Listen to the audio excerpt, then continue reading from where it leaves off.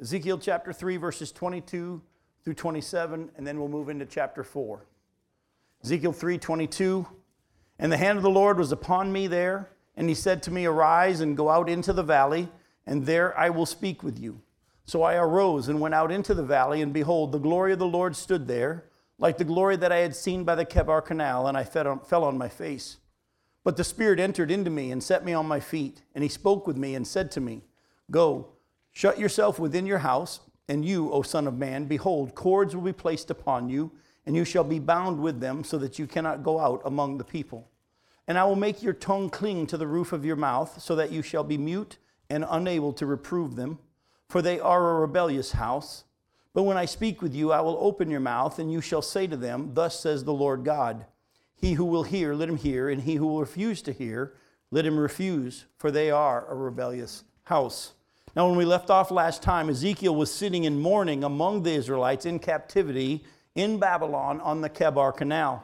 Now, God has him go out into the valley so he can speak to him there. There's something here that I want to take some time to deal with. Like I said, he had been lifted by the Spirit and carried to the Chebar Canal. He sat there for 7 days in complete silence and mourning with those who are at the water's edge there in Babylon, mourning for Jerusalem, as we saw last time we were together.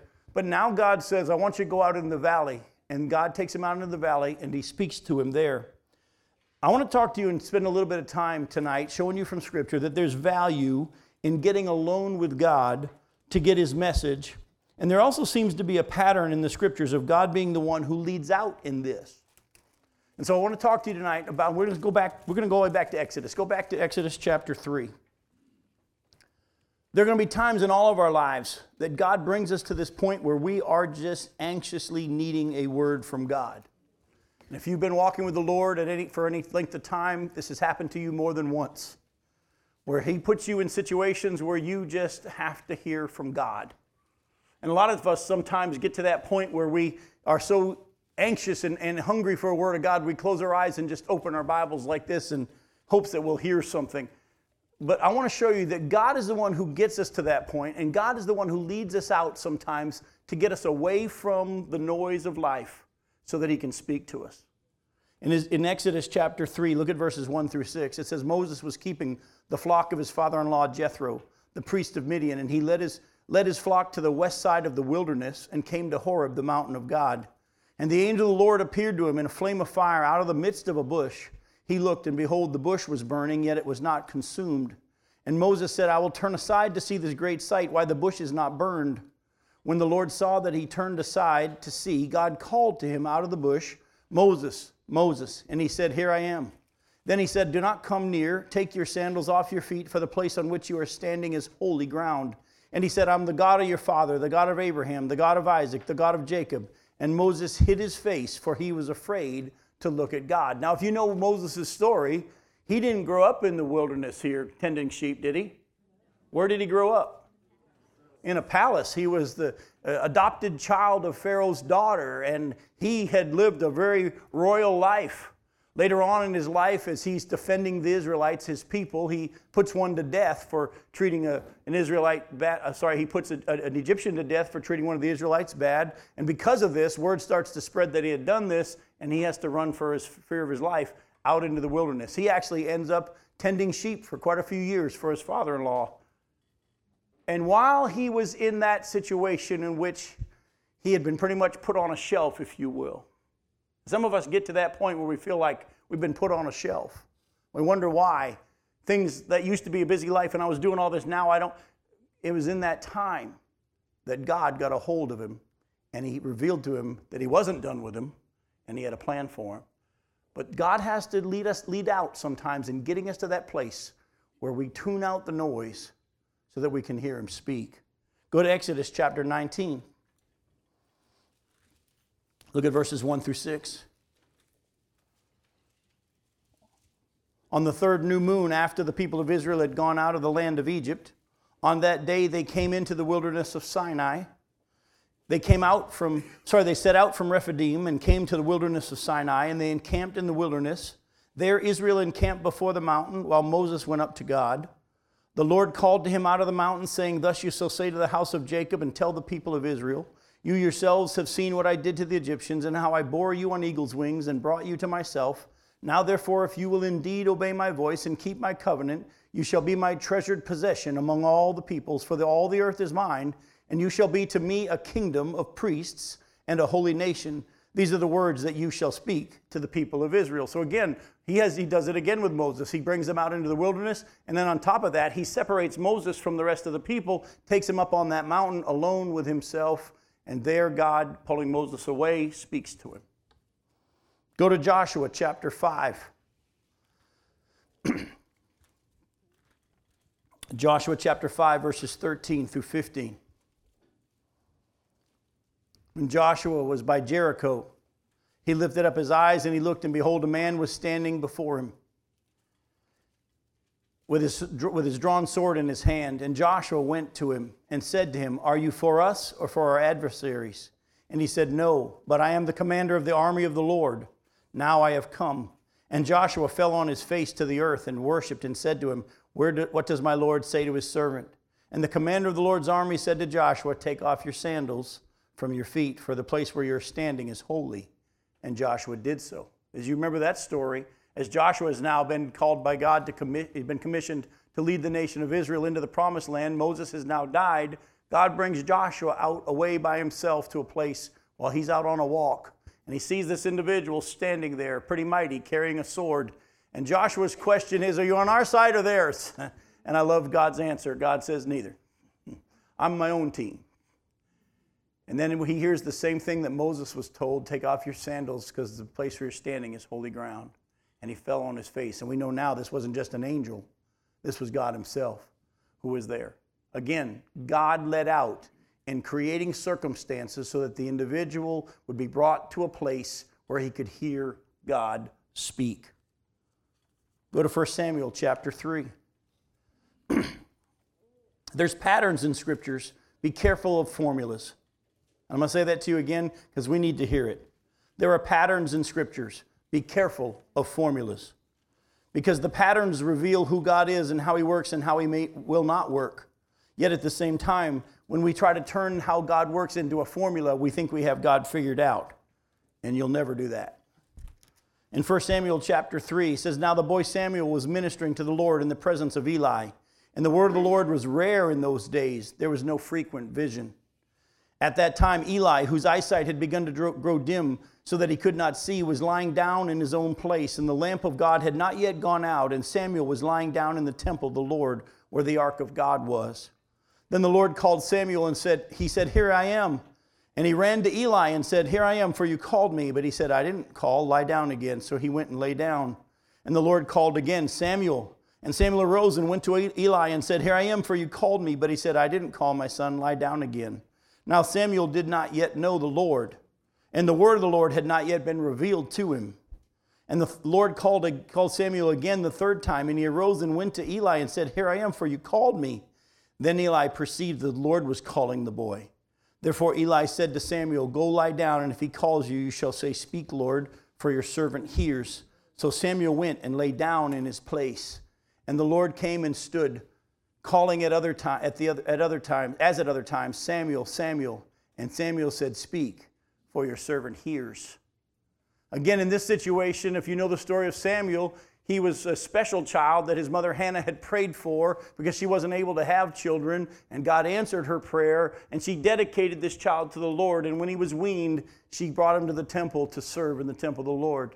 And he had been raised pretty much in the temple. Eli was not a man of God at this point. He'd kind of turned away from God. His own sons, Hophni and Phinehas, were wicked young men. And actually a judgment of God was going to be coming on Eli and his sons soon because of their sin. And actually the first message that Samuel is told to go speak is in the very next verses where when he finally, for the first time, hears God speak and recognizes God speaking to him. The first message this young boy is to speak is to go to Eli, the one who's raised him, and say, God's going to kill you and your sons because of your wickedness. But God had orchestrated Samuel's life to get him to a place where he had learned to tune out everything else and he could hear God. Folks, let me say this to you again, and I'm going to give you some more examples. I don't think it's any accident that Ezekiel was told, go out into the valley. Go out into the valley, and God will speak with you there. Go to Isaiah chapter 6. Isaiah chapter 6, verses 1 through 8.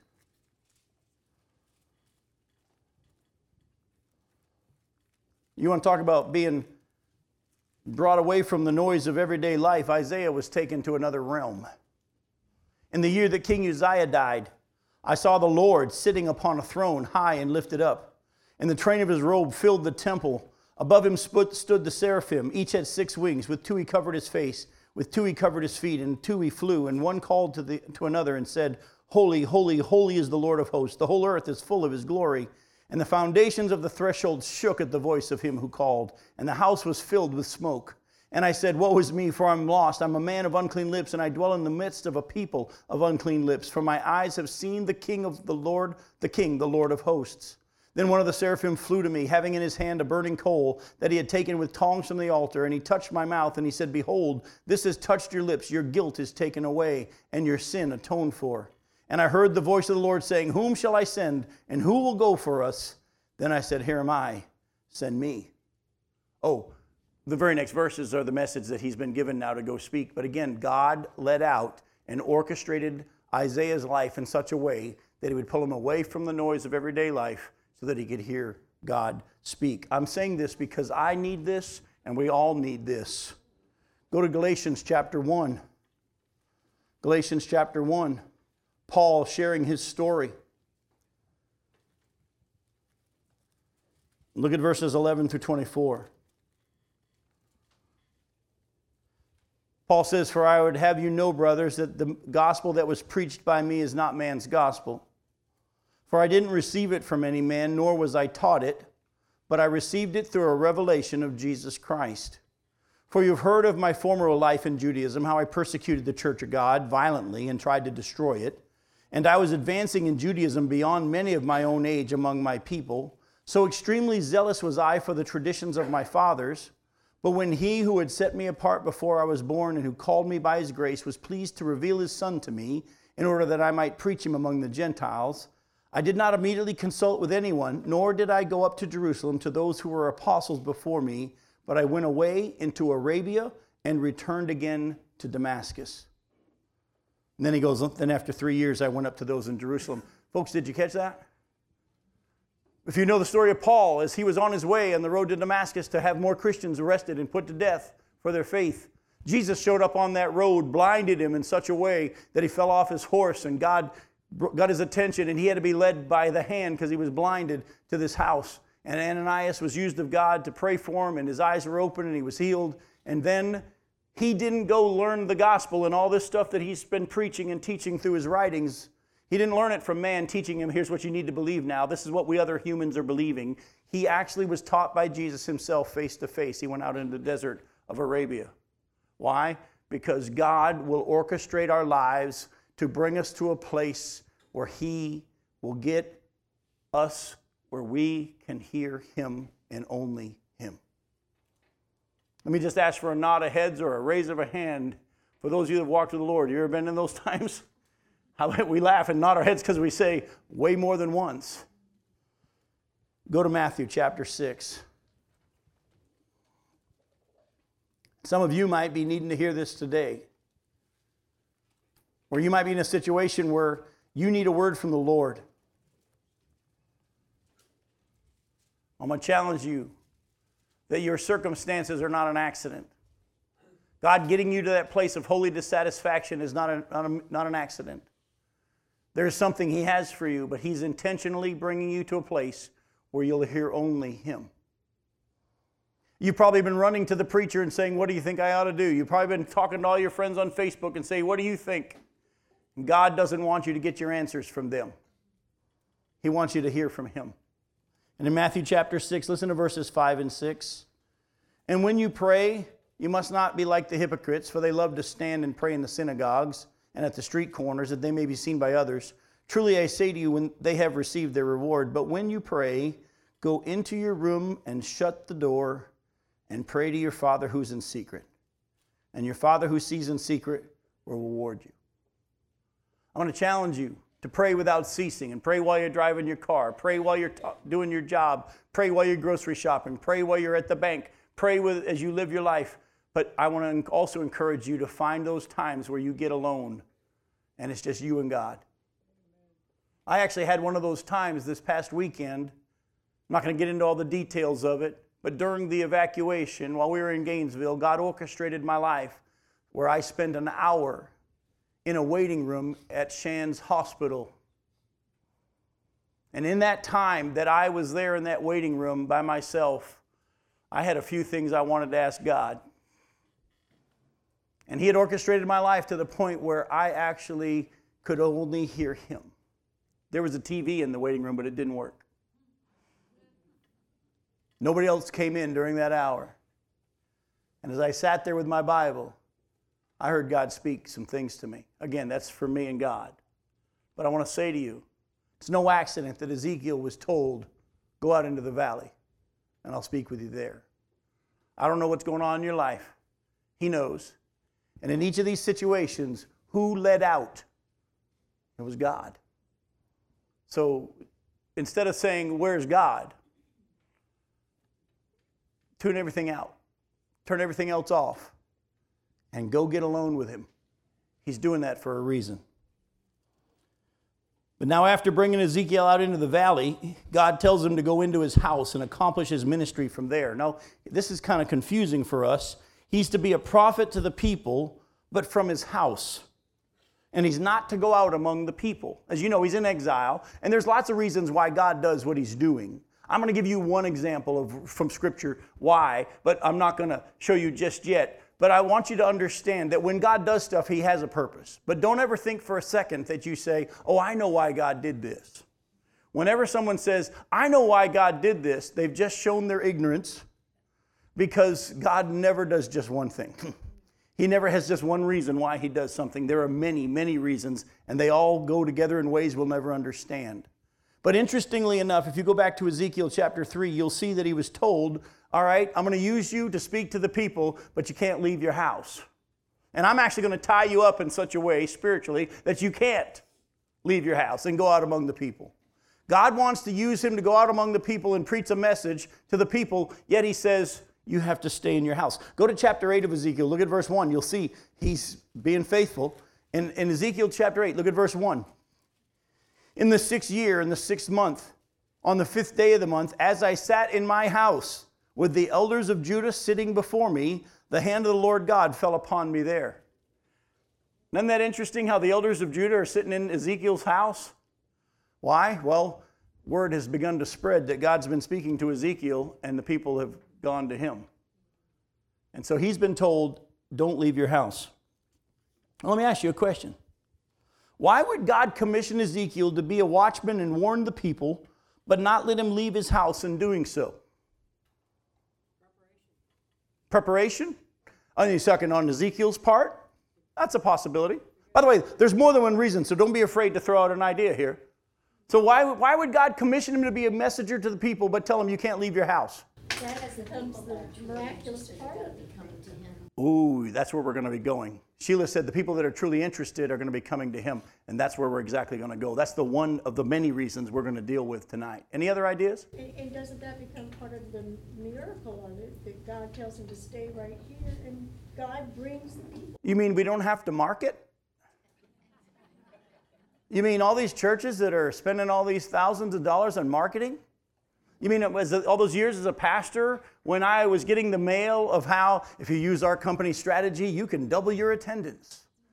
Folks, there's a sad, sad thing that has happened to the church today where we think we have to use the ways of the world to accomplish the things of God. It was funny, Vance Havner one time preached from a passage where Jesus did a miracle and then told the man not to tell anybody that he had done it. He said, Jesus tells people, he does the miracle and doesn't advertise. He says the church today is advertising and doing no miracles. And let me just tell you, folks, avoid man's way of using man's methods to get things done. God was able to get his work done by telling the guy, don't leave your house. Oh, by the way, those of you that are mamas again, and grandmamas, aren't able to get out as much as you used to. Someone might have to come and take care of you. Don't fall to the lie of the enemy when he whispers and says, you can't be used of God because you can't go out. God can use you. As you said, Sheila, one of the reasons is a big part of, for him who has ears to hear, involves the willingness on the part of the seeker of God and his word to seek. For those who truly want to know, they're going to find out where the answer is. And God has done that. Now, I'm going to show you a bunch of scriptures that go along this line. Now, before we go, though, keep in mind what I've said all along. No one seeks God unless God draws them first. But as the scripture teaches, he draws everybody in some way at some time. So if anybody is seeking God, he's begun the work. But as much as God begins the work, every individual has a choice of whether or not they're going to respond to the work of God as he draws them. And a big part of, for those who have ears to hear, is the individual who's begun to be drawn by God actually doing a little bit of effort into going and finding the answer. As God says, come and see. Go to Matthew chapter 11. You'll start to see this all through the scriptures. Matthew chapter 11, verses 28 through 30.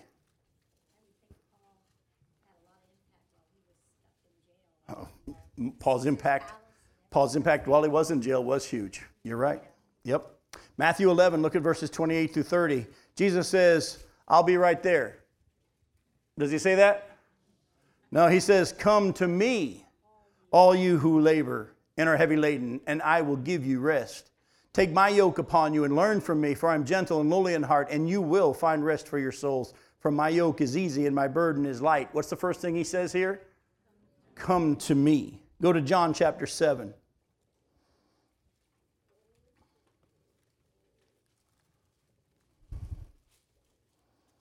John chapter 7, look at verses 37 through 39. On the last day of the feast, the great day, Jesus stood up and cried out, if anyone is thirsty, let him, again you see it, come to me and drink. Whoever believes in me, as the scripture has said, out of his heart will flow rivers of living water. Now this he said about the Spirit, whom those who believed in him were to receive. For as yet the Holy Spirit had not been given because Jesus was not yet glorified. Again, Jesus stood there and said, if anybody's thirsty, let him come to me. I thought you were about to ask a question, John. You just made yourself more beautiful. I understand. I got it. John chapter 6, go to verse 35. John chapter 6, look at verse 35. Jesus said to them, I am the bread of life. Whoever, there it is again, comes to me shall not hunger, and whoever believes in me shall never thirst. Look at Jeremiah 29, a very, very familiar passage of Scripture, but we always stop at the passage we like. We don't keep reading. Jeremiah 29, look at verses 10 through 14. Jeremiah 29, verses 10 through 14. For thus says the Lord, when 70 years are completed for Babylon, I will visit you and will fulfill to you my promise and bring you back to this place. For I know the plans I have for you, declares the Lord, plans for welfare and not for evil, to give you a future and a hope. Then you will call upon me and come and pray to me, and I will hear you. You will seek me and find me. When you seek me with all your heart, I will be found by you, declares the Lord, and I will restore your fortunes and gather you from all the nations and from all the places where I have driven you, declares the Lord, and I will bring you back to the place from which I sent you into exile. As he was speaking to the nation of Israel, this prophecy is going to be fulfilled in the last days at the end of the tribulation period. He says there'll come a point where I have awesome plans for you, but in that day you will come seeking for me. And that's what they're going to do. But again, there's an effort to go here. When you're being drawn to the Spirit and you're truly responding, we don't have to go help them. The Lord will do his work to begin his work, and they must then respond. Hebrews chapter 11. Go to Hebrews chapter 11. Look at verse 6.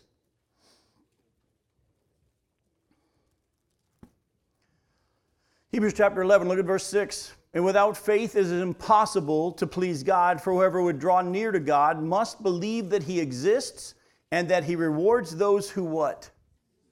Who seek him. Isn't that interesting in those times when God is silent? In those times when God is orchestrating our lives to get us to that point where we get pulled away, where we actually tune out everything and get alone with God so that he can speak to us. Isn't it interesting, though, that in those times when he's silent and he's not, in our eyes, been there for us, our first reaction is to go away. Isn't that cool? Well, it's kind of sad at the same time. But Satan will try to make you give up on God. when he's actually orchestrating your life so that you will run to him. Now, I know the evangelists that are out here today will be, and those who are listening online will say, wait a minute, Jim, how can they hear unless someone preaches to them? I mean, aren't we supposed to go out? Let's go look at that passage that has been quoted so many times, but never truly quoted correctly. Go to Romans chapter 10. In this whole context of Romans chapter 9, 10, and 11, Paul is dealing with the fact that he has this heart's desire for Israel to be saved. He even says at the beginning of chapter 9, he says, if I could go to hell so that Israel would be saved, I would do it. That's how much I want my people, Israel, to be saved. And then he deals with the fact that God has revealed to them, and he's preached this to them all along. This message of salvation by faith alone and through God's grace has always been preached to them. And as you look at chapters 9, 10, and 11, especially chapter 10, you'll notice in your Bibles that there's a lot of quotes from the Old Testament. And then we see in verse 14, how will they call on him in whom they have not believed? And how are they to believe in him of whom they have never heard? And how are they to hear without someone preaching? And how are they to preach unless they are sent? As it is written, how beautiful are the feet of those who preach the good news. But they have not all obeyed the gospel. For Isaiah says, Lord, who has believed what he has heard from us? So faith comes from hearing, and hearing through the word of Christ. But I ask, have they not heard? Indeed they have. Their voice has gone out to all the earth, and their words to the end of the world. But I ask, did Israel not understand? First Moses says, I'll make you jealous of those who are not a nation. With a foolish nation I'll make you angry. Then Isaiah is so bold as to say, I have been found by those who did not seek me. I've shown myself to those who did not ask for me. But of Israel, he says, all day long I have held out my hands to a disobedient and contrary people. Folks, listen closely to what I want you to hear. Romans 10, which says, how can they hear unless someone preaches to them, is not saying if we don't get it out, they won't hear. Actually, in the full context, Paul is saying God would never expect Israel to believe something they had never heard. How can they hear unless someone has preached to them is actually saying they did hear because it was preached to them. They didn't believe the message. They didn't respond. All day long, God has held out his arms to a disobedient people. We take that passage because we put the pressure on us, because we got to market and we got to sell ourselves and we got to get it out there, and God can't do it without us. And if we don't work a little harder, it isn't going to get done. And all this attitude that is thinking that it's up to us, we lose sight of the fact that we have a God who says, go sit in your house and I'll get everything done from there. In this context that we have loved to quote and say, how can they hear unless someone preaches to them? The full context actually is flipped. He's saying they did hear. He wouldn't have expected them to believe something he never told them. He has been preaching it to them. His word has gone out into all the earth. They just rejected it. That doesn't mean that God isn't still using people to go out. That doesn't mean that God isn't still calling people to give up their family and their homes to go to other parts of the world. Please don't hear me in saying that that's not part of God's plan. But please listen closely. God is plenty powerful enough to get all of his work done if every one of us quit today. The stars declare the glory of God. The heavens declare. Jesus said, look, if these people stop praising me, the rocks are going to cry out. It's going to get done. The thing I want you to stop thinking, though, or falling prey to the world's thought is we have to work hard. We have to do our part. How many of you ever heard someone say, God helps those who help themselves? Blasphemy. Blasphemy. Because the Bible teaches that God helps those who realize they're helpless. That way he gets all the glory. So Ezekiel was told, go to your house. Look at it again in verse 26. He's just told him, I'm going to bind you with cords so you can't go out among the people. In verse 26, I'll make your tongue cling to the roof of your mouth, so that you shall be mute and unable to reprove them, for they're a rebellious house. But when I speak with you, I'll open your mouth, and you shall say to them, thus says the Lord God. Folks, let me just tell you, I was just reminded of something as I read that. You know when my mom was the most effective in getting us kids' attention? I'm one of 5, by the way. And 4 of us were boys. I have an older sister, and then I'm the oldest of 4 boys. And my mom was an only child, and her mom died when she was only 13. She married my dad and started making babies right away. There was always a period where 3 kids were in diapers for a long, long period of time. My dad worked 3 different jobs all at once, and my poor mom raised us pretty much by herself. And you know what just came to my mind as I read this? When my mom got our attention the most was not when she was saying, "Hey!" Is when she had gotten to the point where she got silent. And all of a sudden we realized, Mom's not talking. And she got our attention. Sometimes, and many times, God does the same. You remember what the time of Samuel we read about? There hadn't been a word from the Lord in a while. By the way, does anybody know how long of a period between Malachi and Matthew there was a silence? 400 years. Oh, by the way, was he about to do something that he wanted their attention for?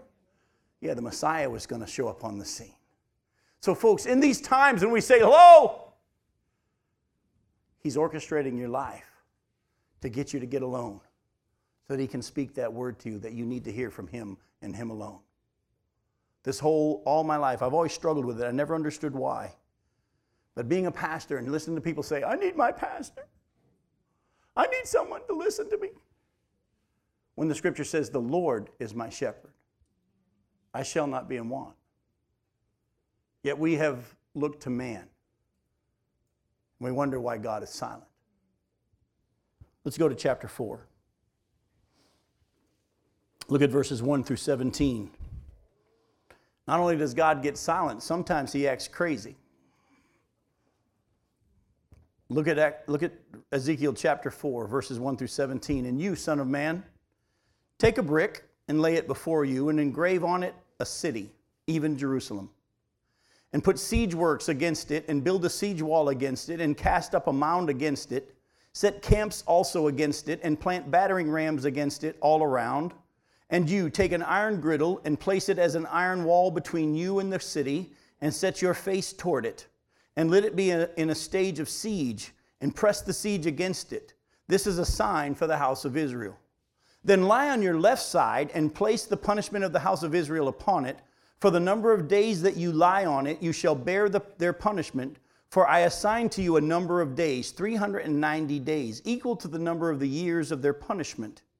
So long shall you bear the punishment of the house of Israel, and when you have completed these, you shall lie down a second time, but on your right side, and bear the punishment of the house of Judah. 40 days I assign you, a day for each year. And you shall set your face toward the siege of Jerusalem with your arm bared, and you shall prophesy against the city. And behold, I will place cords upon you so that you cannot turn from one side to the other till you have completed the days of your siege. And you, take wheat and barley, beans and lentils, millet and emmer, and put them into a single vessel and make your bread from them. During the number of the days that you lie on your side, 390 days, you shall eat it.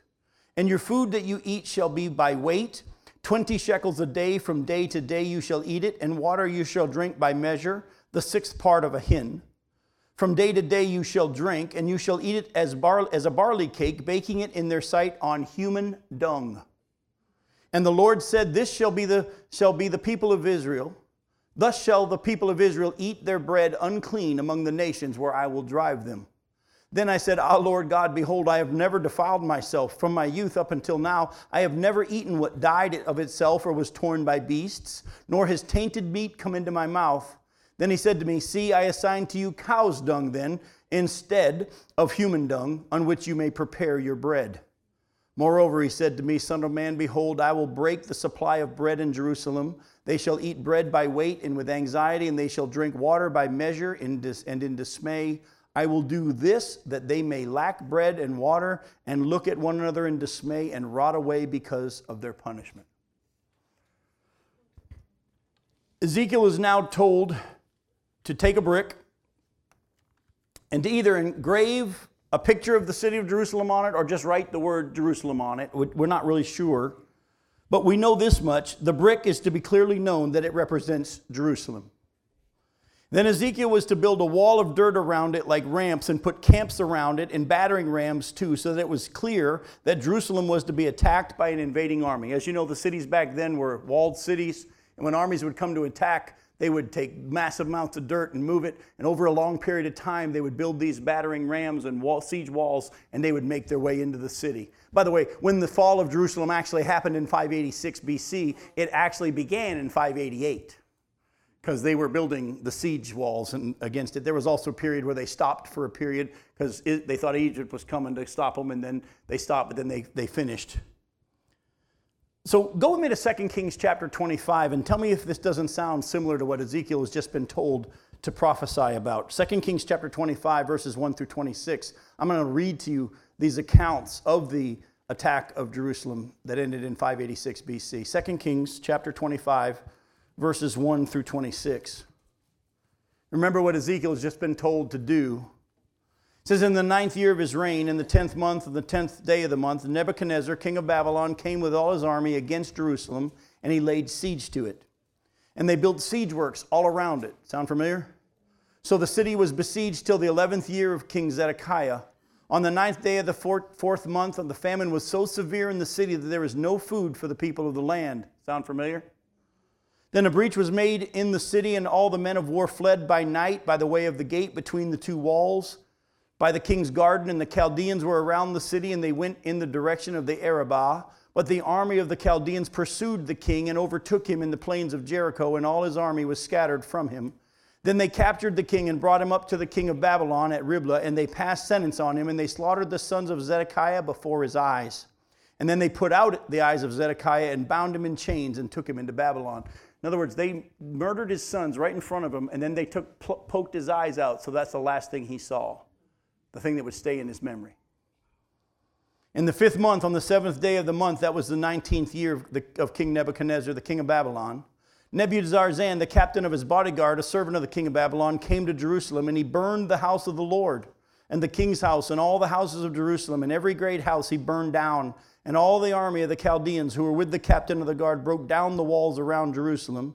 And the rest of the people who were left in the city, and the deserters who had deserted to the king of Babylon, together with the rest of the multitude, Nebuzaradan, the captain of the guard, carried into exile. But the captain of the guard left some of the poorest of the land to be vine dressers and plowmen. And the pillars of bronze that were in the house of the Lord, and the stands of bronze, the sea that were in the house of the Lord, the Chaldeans broke in pieces and carried the bronze to Babylon. And they took away the pots and the shovels and the snuffers and the dishes for incense and all the vessels of bronze used in the temple service. The fire pans also and the bowls. What was of gold, the captain of the guard took away as gold, and what was of silver as silver. As for the 2 pillars, the one sea and the stands that Solomon had made for the house of the Lord, the bronze of all these vessels was beyond weight. The height of one of the pillars was 18 cubits, and it was on a capital of bronze. The height of the capital was 3 cubits, and the lattice work and the pomegranates, all of bronze, were all around the capital. And the second pillar had the same with the lattice work. And the captain of the guard took Seraiah the chief priest, and Zephaniah the second priest, and the 3 keepers of the threshold. And from the city he took an officer who had been in command of the men of war, and 5 men of the king's council who were found in the city, and the secretary of the commander of the army who mustered the people of the land, and 60 men of the people of the land who were found in the city. And Nebuzaradan, the captain of the guard, took them and brought them to the king of Babylon at Riblah. And the king of Babylon struck them down and put them to death at Riblah in the land of Hamath. So Judah was taken into exile out of its land. And over the people who remained in this land of Judah, whom Nebuchadnezzar, king of Babylon, had left, he appointed Gedaliah, the son of Ahikam, the son of Shaphan, governor.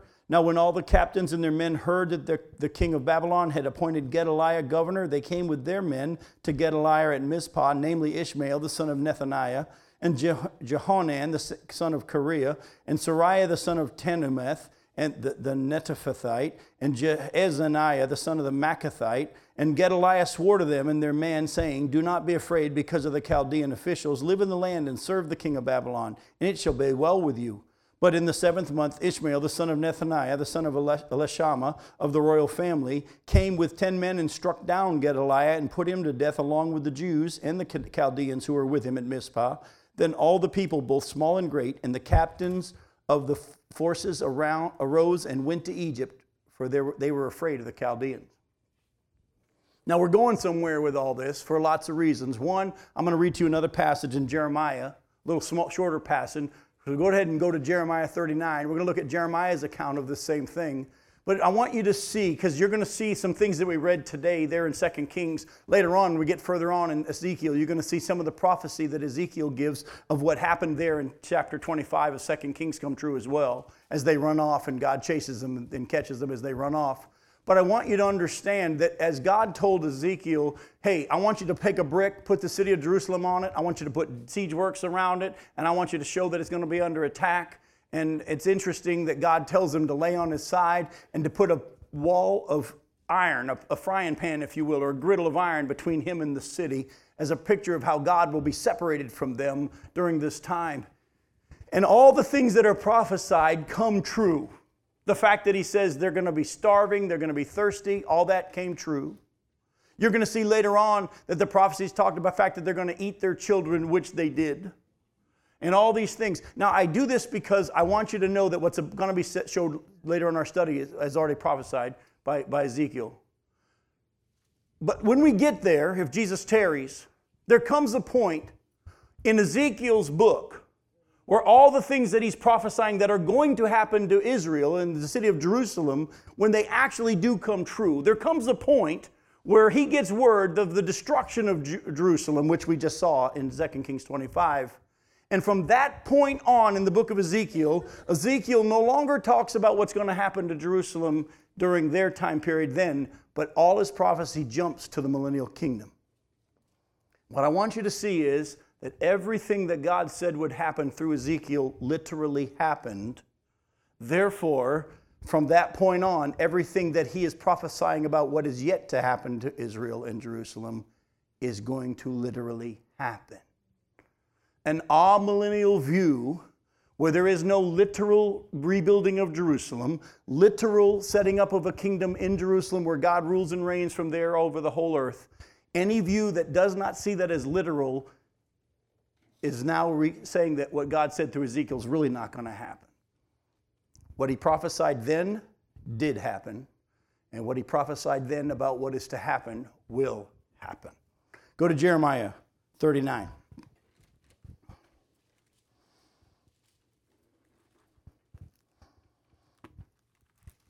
Look at verses 1 through 10. In the 9th year of Zedekiah, king of Judah, in the 10th month, Nebuchadnezzar, king of Babylon, and all his army came against Jerusalem and besieged it. In the 11th year of Zedekiah, in the 4th month, on the 9th day of the month, a breach was made in the city. Then all the officials of the king of Babylon came and sat in the middle gate. Someone's going to have to start reading these names for me. Nergal-Sar-Ezer of Samgar, Nebuzaradan or the Rabzaris, Nergal-Zerezer, the Rabmag, with all the rest of the officers of the king of Babylon. When Zedekiah, the king of Judah, and all the soldiers saw them, they fled, going out of the city at night by way of the king's garden through the gate between the two walls. We read that in 2 Kings 25. And they went toward the Arabah, but the army of the Chaldeans pursued them and overtook Zedekiah in the plains of Jericho. And when they had taken him, they brought him up to Nebuchadnezzar, the king of Babylon, at Riblah in the land of Hamath, and he passed sentence on him. The king of Babylon slaughtered the sons of Zedekiah at Riblah before his eyes, and the king of Babylon slaughtered all the nobles of Judah. He put out the eyes of Zedekiah and bound him in chains to take him to Babylon. The Chaldeans burned the king's house and the house of the people and broke down the walls of Jerusalem. Then Nebuzaradan, the captain of the guard, carried into exile to Babylon the rest of the people who were left in the city, those who had deserted to him and the people who remained. Nebuzaradan, the captain of the guard, left in the land of Judah some of the poor people who owned nothing and gave them vineyards and fields at the same time. So back in our passage in Ezekiel, he is told to build this diorama, if you will, of the siege of Jerusalem, and everything that he described was going to happen actually did happen. But if you remember, and I just referenced it a second ago, but I want to show you something kind of cool here. He was told to lay down on his side while he was building these siege works, and he was to hold an iron griddle between him and the city of Jerusalem. In other words, it's almost like a picture of, have you ever heard someone say, I feel like the heavens are brass?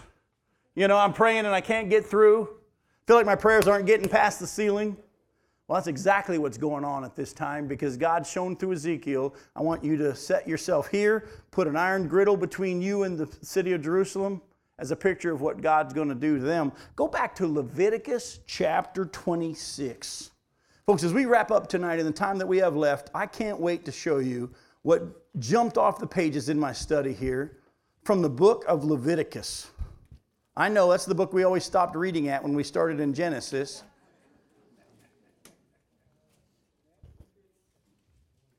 You started in Genesis and the stories were awesome. In Exodus, they even got cooler. And then we got to Leviticus and we quit reading. Leviticus 26, listen to verses 20 through 39.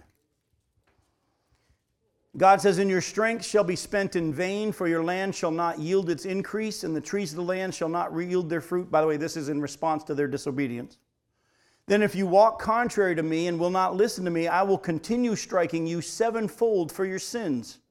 And I will let loose the wild beasts against you, which shall bereave you of your children and destroy your livestock and make you few in number, so that your roads shall be deserted. And if by this discipline you are not turned to me, but walk contrary to me, then also I will walk contrary to you, and I myself will strike you sevenfold for your sins. And I will bring a sword upon you, and shall execute vengeance for the covenant. And if you gather within your cities, I will send pestilence among you, and you shall be delivered into the hand of the enemy. And when I break your supply of bread," which Ezekiel prophesied, by the way, if you remember back in chapter 4, "when I break your supply of bread, 10 women shall bake your bread in a single oven, and shall dole out your bread again by weight, and you shall eat and not be satisfied." Does that not sound familiar? Keep reading. "You shall eat the flesh of your sons, and you shall eat the flesh of your daughters.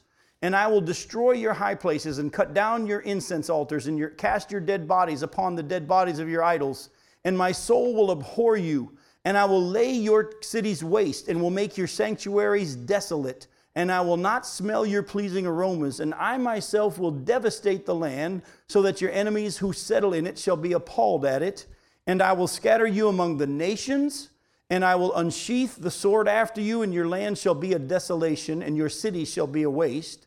Then the land shall enjoy its Sabbaths as long as it lies desolate, while you are in your enemy's land. Then the land shall rest and enjoy its Sabbaths. As long as it lies desolate, it shall have rest, the rest that it did not have on your Sabbaths when you were dwelling on it. And as for those of you who are left, I will send faintness into their hearts in the lands of their enemies. The sound of a driven leaf shall put them to flight, and they shall flee as one flees from the sword, and they shall fall when none pursues. Then they shall stumble over one another as if to escape a sword, though none pursues. And you shall have no power to stand before your enemies, and you shall perish among the nations, and the land of your enemies shall eat you up. And those of you who are left shall rot away in your enemies' lands because of their iniquity, and also because of the iniquities of their fathers, they shall rot away like them." All right? Now, we're going to come back to this section in just a second. Now back up, though, to Leviticus 26 and look at verses 14 through 19. In Leviticus 26, starting in verse 14.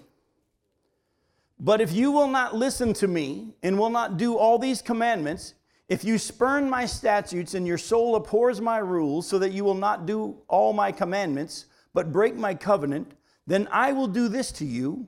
I will visit you with panic, with wasting disease and fever that consume the eyes and make the heart ache. And you shall sow your seed in vain, for your enemies shall eat it. And I will set my face against you, and you shall be struck down before your enemies. Those who hate you shall rule over you, and you shall flee when none pursues.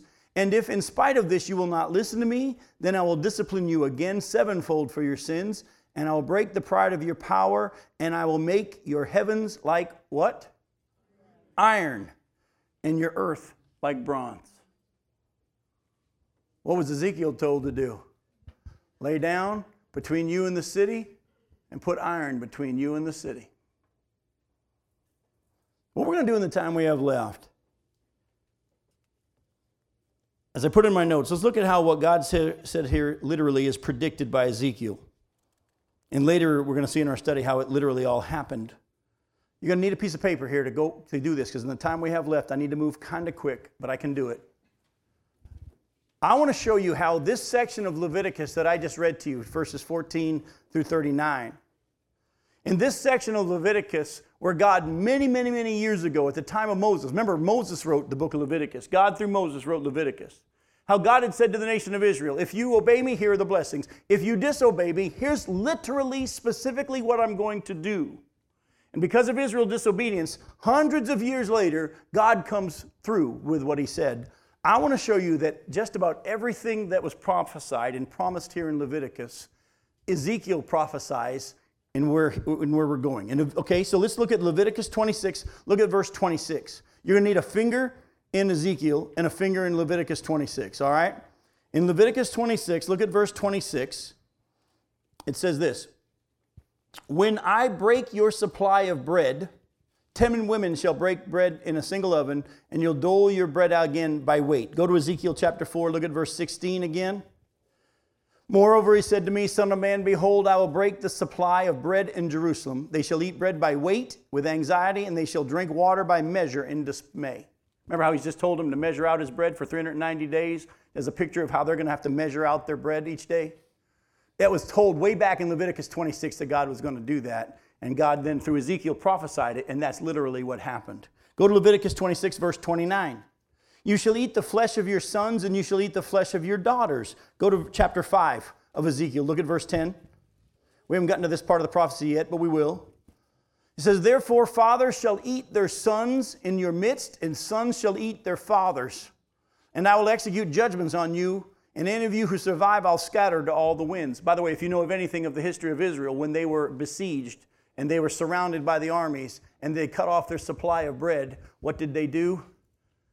They started into cannibalism and began to eat each other and eat their children, just like God said was going to happen. Leviticus 26, look at verse 25. God says, in way back in Leviticus, I'll bring a sword upon you, and that shall execute vengeance for the covenant. And if you gather within your cities, I'm going to send pestilence among you, and you shall be delivered into the hands of the enemy. Look at chapter 5, verse 12. A third part of you shall die of what? Pestilence. There it is. And be consumed with famine in your midst, and a third part shall fall by the sword, a third part scattered to the winds, and unsheath the sword after them. Here again, the prophecy of God through Ezekiel to the nation of Israel, city of Jerusalem, because of what's about to happen, which we know now did all happen. Go to chapter 26 of Leviticus. Look at verse 33. And I will scatter you among the nations, and I will unsheathe the sword after you, and your land shall be a desolation, and your city a waste. We just saw that there in chapter 5, verse 12. But let's keep reading. Look at verse 12. A third part of you shall die of pestilence, be consumed with famine in your midst. A third part shall fall by sword all around you, and a third part I will scatter to all the winds, and will unsheath the sword after them, which we just read in Leviticus.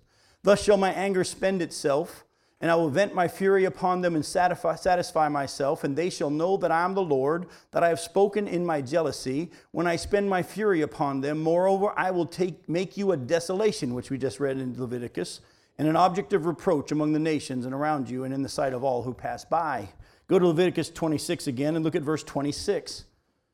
Leviticus 26:26, when I break your supply of bread, 10 women shall bake bread in a single oven, and you shall dole out your bread again by weight, and you shall eat and not be satisfied. Look at chapter 5, verse 16. When I send against you the deadly arrows of famine, arrows for your destruction, which I will send to destroy you, when I bring more and more famine upon you and break your supply of bread. Do we see it again? Look at chapter 26, verse 22. And I will let loose wild beasts against you, which shall bereave you of your children and destroy your livestock and make you few in number, so that your roads shall be deserted. Go to chapter 5, look at verse 17. I will send famine and what? Wild beasts against you, and they shall rob you of your children. Pestilence and blood shall pass through you, and I'll bring the sword upon you. I am the Lord. I have spoken. I'm going somewhere with this. Stick with me. Don't weary out. We're almost done. One more section, and then I can't wait to show you the rest. Look at Leviticus 26, verses 30 and 31. Leviticus 26, verses 30 and 31. And I will destroy your high places and cut down your incense altars and cast your dead bodies upon the dead bodies of your idols. And my soul will abhor you, and I will lay your cities waste and will make your sanctuaries desolate and will not smell your pleasing aromas. And I myself will devastate the land so that your enemies who settle in it shall be appalled at it. All right. Look at chapter 6 of Ezekiel, verses 3 through 6. And you say, and say, you mountains of Israel, hear the word of the Lord God. Thus says the Lord God to the mountains and the hills, to the ravines and the valleys, behold, I, even I, will bring a sword upon you, and I will destroy your what? Your high places. Your altars shall become desolate, and your incense altars shall be broken down, and I will cast your slain before your idols, and I will lay the dead bodies of the people of Israel before their idols, and I will scatter your bones around your altars, wherever you dwell. The city shall be waste, and the high places ruined, so that your altars will be waste and ruined, your idols broken, and you destroyed, your incense altars cut down, and your works wiped out. Folks, have you seen it? Isn't that amazing? Everything that God said way back in Leviticus when he was giving them the law. If you obey me, here are the blessings. If you disobey, there'll come a point where I'll make these things happen to turn you back to me. But if you don't listen, I'm going to do this to turn you back to me. But if you keep ignoring me, there'll come a point where I'm going to multiply my judgment on you sevenfold. And let me tell you what I'm going to do. Boom, boom, boom, boom, boom. And Ezekiel now, hundreds of years later, is being used of God, laying on his side while he does this to prophesy and say, here's what's going to happen to Jerusalem. And it literally happened. Every single thing. Now, I'm going somewhere with this. I've already touched on it, but I want to close with something kind of cool here, also from Leviticus 26. But we are in a day in which most of the church thinks that most of these prophecies are symbolic. And we try to read these things and say, well, what does that really mean spiritually? No, this literally happens. And that means that the prophecies that are yet to be fulfilled will literally happen. I know that as I preach these things, my invites to go preach will go down.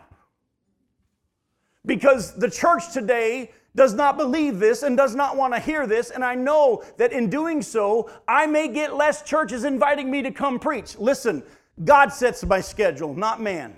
And I have to be faithful to show you what the Word says. And I can't wait to show you, because God said something here in Leviticus 26 that I haven't read yet that I'm going to, which just as literally will happen.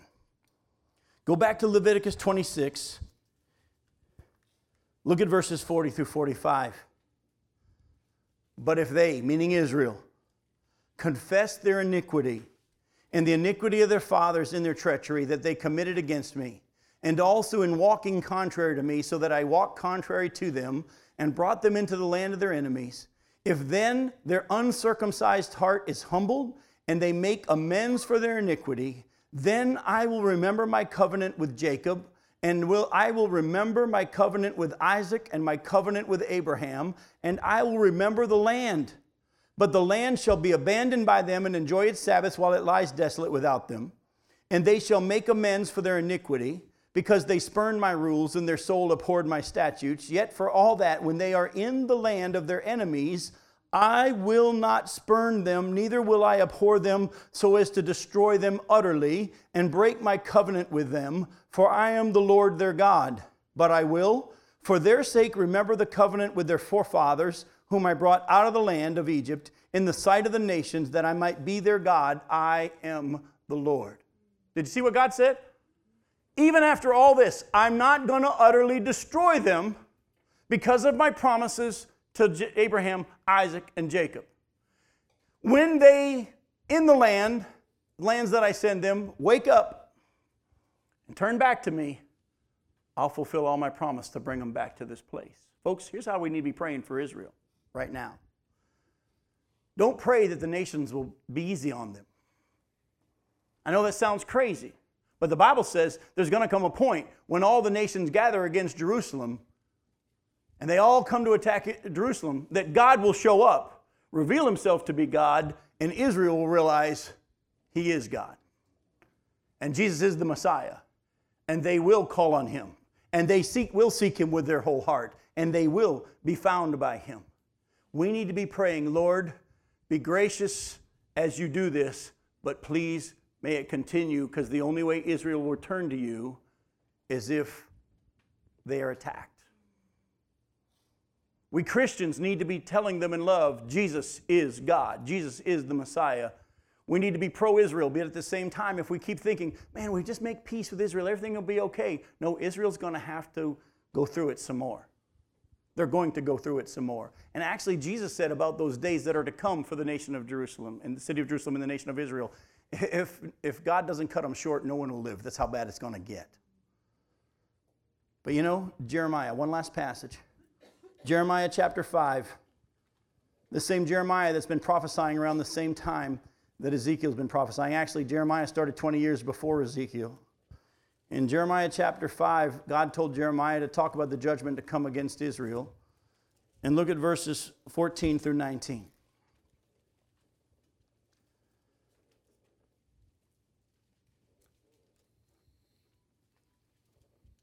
Therefore, thus says the Lord God, the God of hosts, because you have spoken this word, behold, I am making my words in your mouth a fire, and this people wood, and the fire shall consume them.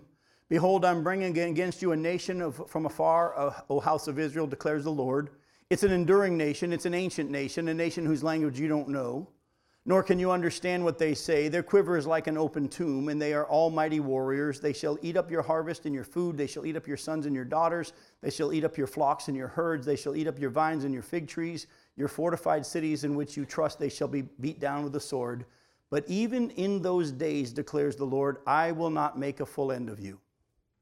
And when your people say, why has the Lord our God done all these things to us? You shall say to them, as you have forsaken me and served foreign gods in your land, so shall you serve foreigners in the land that is not yours. Did you hear that? In the midst of the prophecy about the coming destruction of Jerusalem and them being taken to Babylon and the other nations, what did he say? I'm not going to make a full end of you. Now, many people want to know about the 390 days that he had to lay on his left side and the 40 days that he had to lay on his right. You all were hoping we'd get there tonight, next week. We'll see you then.